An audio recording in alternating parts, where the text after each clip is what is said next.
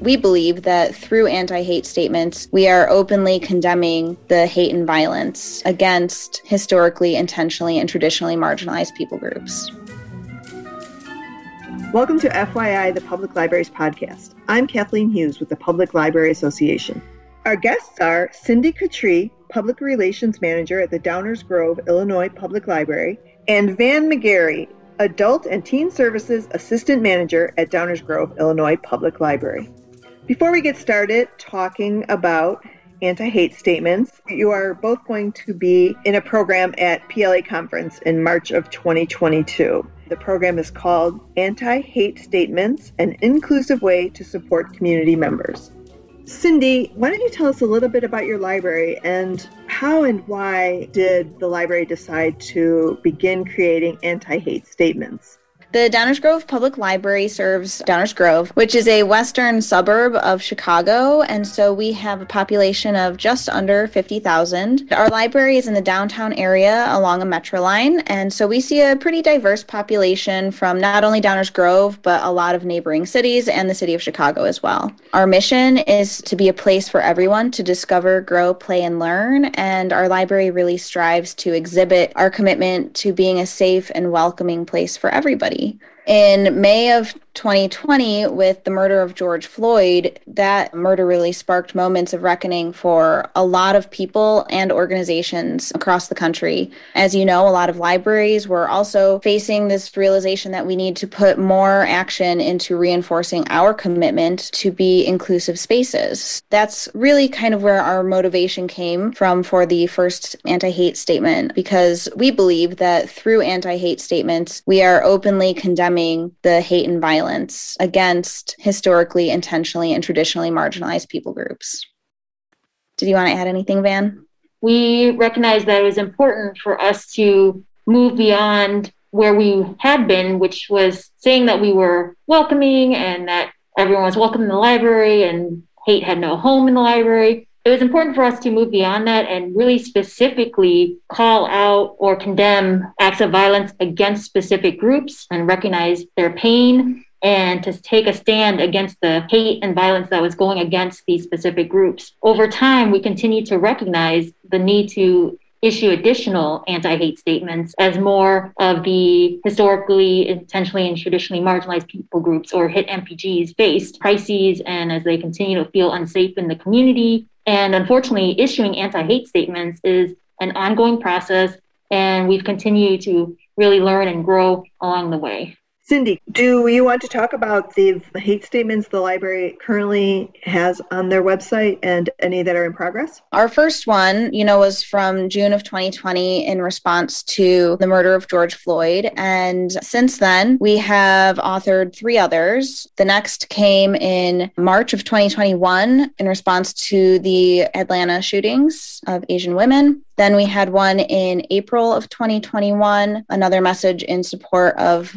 Black and Brown lives, especially since the murder of Adam Toledo in Chicago happened right around that time. And then another in June of 2021, when a lot of violence and hate was rising against the Jewish community and the Muslim community as tensions were really rising in the Gaza Strip. And are you working on one currently? Part of the process of authoring anti-hate statements for us is really looking at what communities are currently in crisis and where are their needs and where are they feeling seen and unseen. And so right now we are not in process. Van, what does a hate statement accomplish for the library? First of all, an anti-hate statement is a useful tool. It's more than just words. We see it as a really useful tool that supports the HIT MPGs, as we discussed earlier. And in addition to that, it also serves as a learning resource for all members of the community. It shows support for community members that are in crisis, as we've been talking about. It shows that the library is there for them. It shows that they're accepted and valued. We see their issues, we see their pain, and we recognize it, and we acknowledge it, and we are centering these messages around what they're feeling and they're facing. And in addition to that, we are bringing this awareness so that other community members can learn from what has been happening to these HIT MPGs both historically as well as in the current times. And they can reflect on that and see what is causing these events to happen, what roles they are playing in society, and what they can do about it. This is Cindy. I was just going to add that I invite anybody who might be reading and perhaps learning from an anti-hate statement to also reflect on the privilege of not having to be named in an anti-hate statement. It is a privilege not to have your community reckoning with something like this. So, and speaking of the community, what has been the reaction, or have you had any reaction?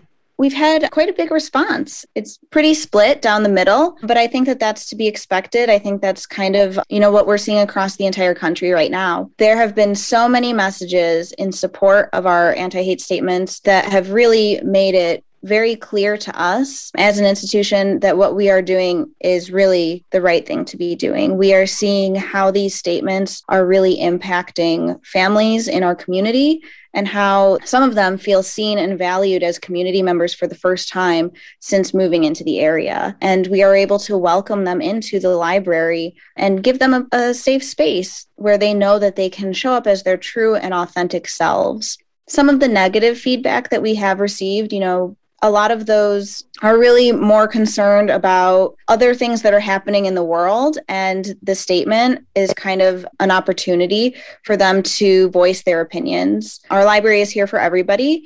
And our statement is not saying that we are only in support of one group, right? We're removing this either or thinking. Instead, we are just opening our doors wider, and we're saying that we welcome and support this community that's currently in crisis, but that's not going to change anybody else's library experience. Everybody is still welcome at the library. Everybody is welcome to use the library as they were before.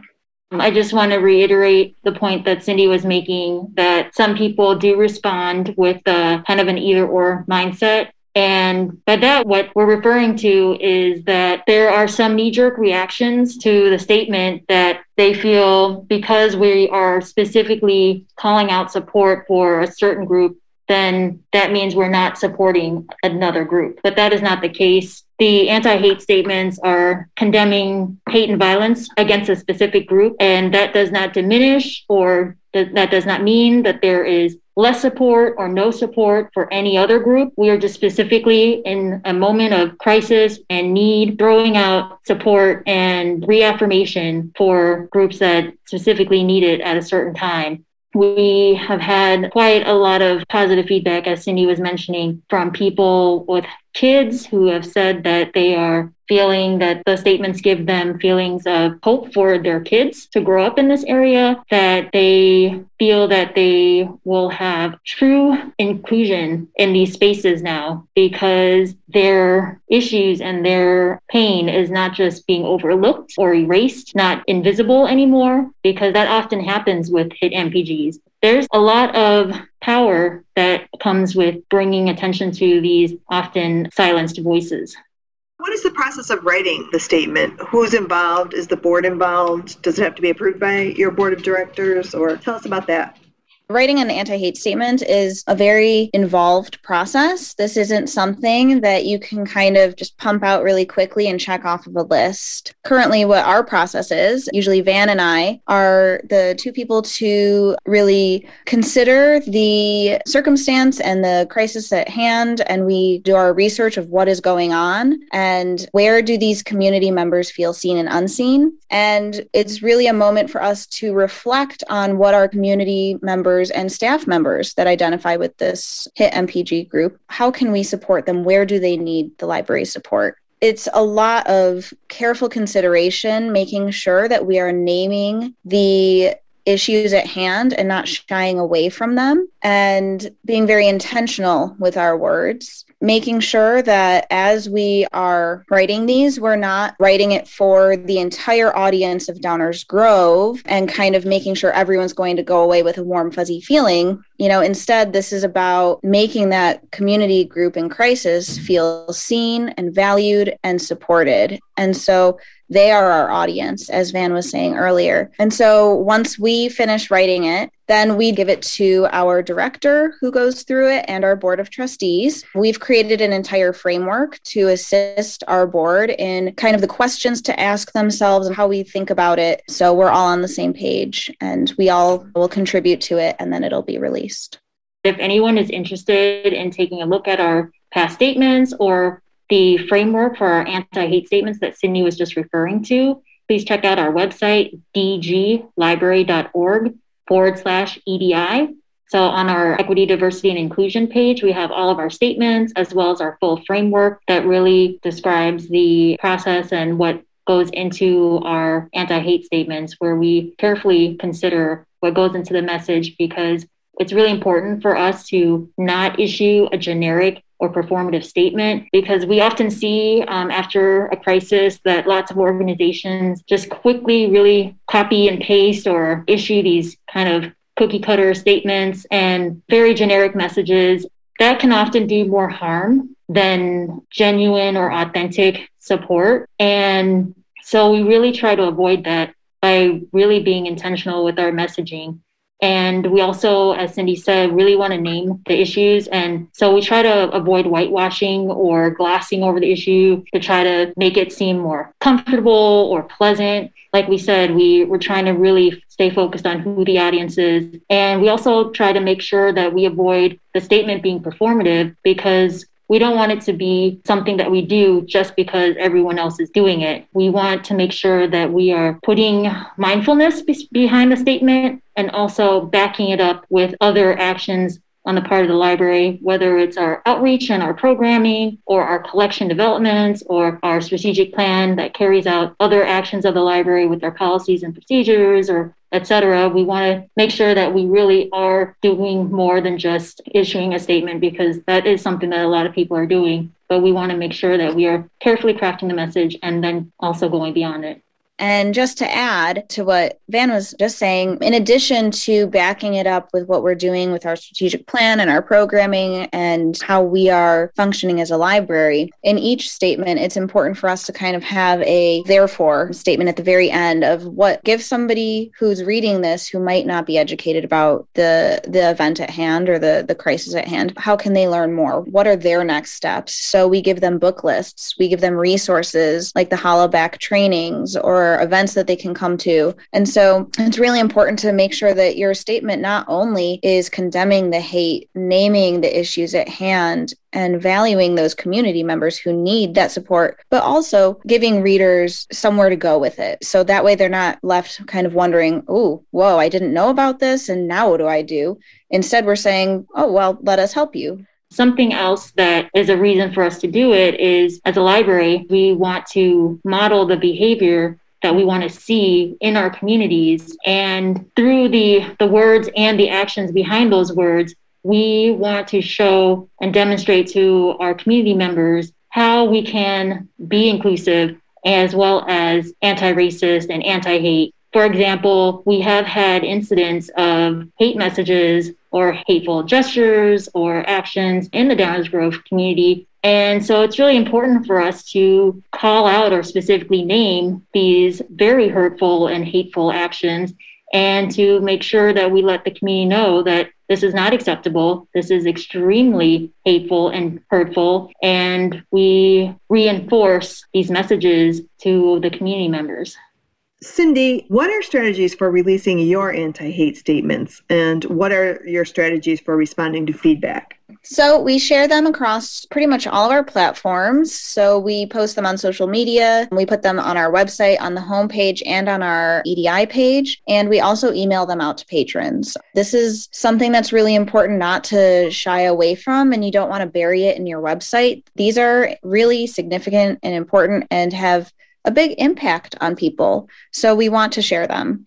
So in responding to positive feedback, make sure that you are responding to them, because these are your supporters who are going to show up for you. Also remember that the stories that are shared in those responses are not ours to use to market ourselves in some kind of way. Some of these stories that will be shared in response to your statements will be very and deeply personal and intimate stories. It's very vulnerable for someone to share some of these experiences with you. So always ask permission before you share them. Negative feedback will come, and that's okay. Just remember, a lot of people are still learning and in their own journeys. Most of the responses we get that are negative are simply knee-jerk reactions. They're probably somebody sitting on their phone, texting it out as they're like sitting down to a cup of coffee. So we do reply to substantial and thoughtful feedback, or if they've requested a response. Typically, it's our director who responds on behalf of the Board of Trustees, but I also help. The big thing is really don't get into arguments.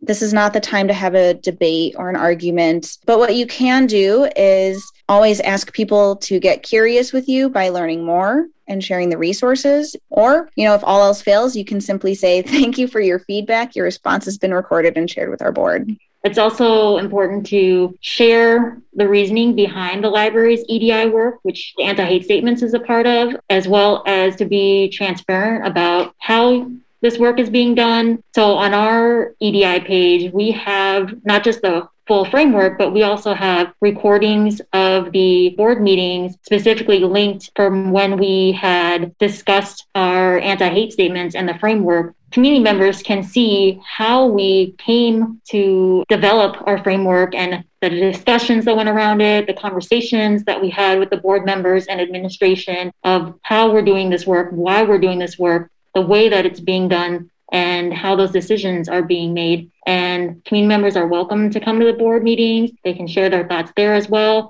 And so we try to be as transparent as we can with all of our EDI work. Those trainings are available for the community members so that they can also learn as we learn and grow as we grow. I welcome people to, again, check out our EDI page. I just want to reiterate exactly what Van said. It's so important to really rely on the strength of what you already have in place, like your strategic plan, your purpose statement, your mission statement. Those are all going to help you in explaining why you're doing this. And once it's in a policy like that, it's a lot easier to have everybody say, okay, well, maybe I'm not happy about it. It isn't just this one-off rogue comment that the library made. This was an intentional thing. Because I think a lot of people, when they are unhappy maybe with what the library puts out, they might say, oh, well, this one time, it's such a political reaction. Instead, by leaning on the infrastructure that you've created in your organization with a mission statement and your strategic plan, it then shows that this is a very intentional part of the work that you're doing and purposeful and meaningful. And here's why. That was Cindy Cattree and Van McGarry of the Downers Grove, Illinois Public Library. Since the recording of this episode, the Downers Grove Public Library released a statement in solidarity with the LGBTQ+ community. Visit the library's website at dglibrary.org/EDI to see all of their anti-hate statements. Anti-hate statements, an inclusive way to support community members, will be held Thursday, March 24th from 10:15 to 11:15 a.m. at the PLA conference in Portland. Thanks for listening.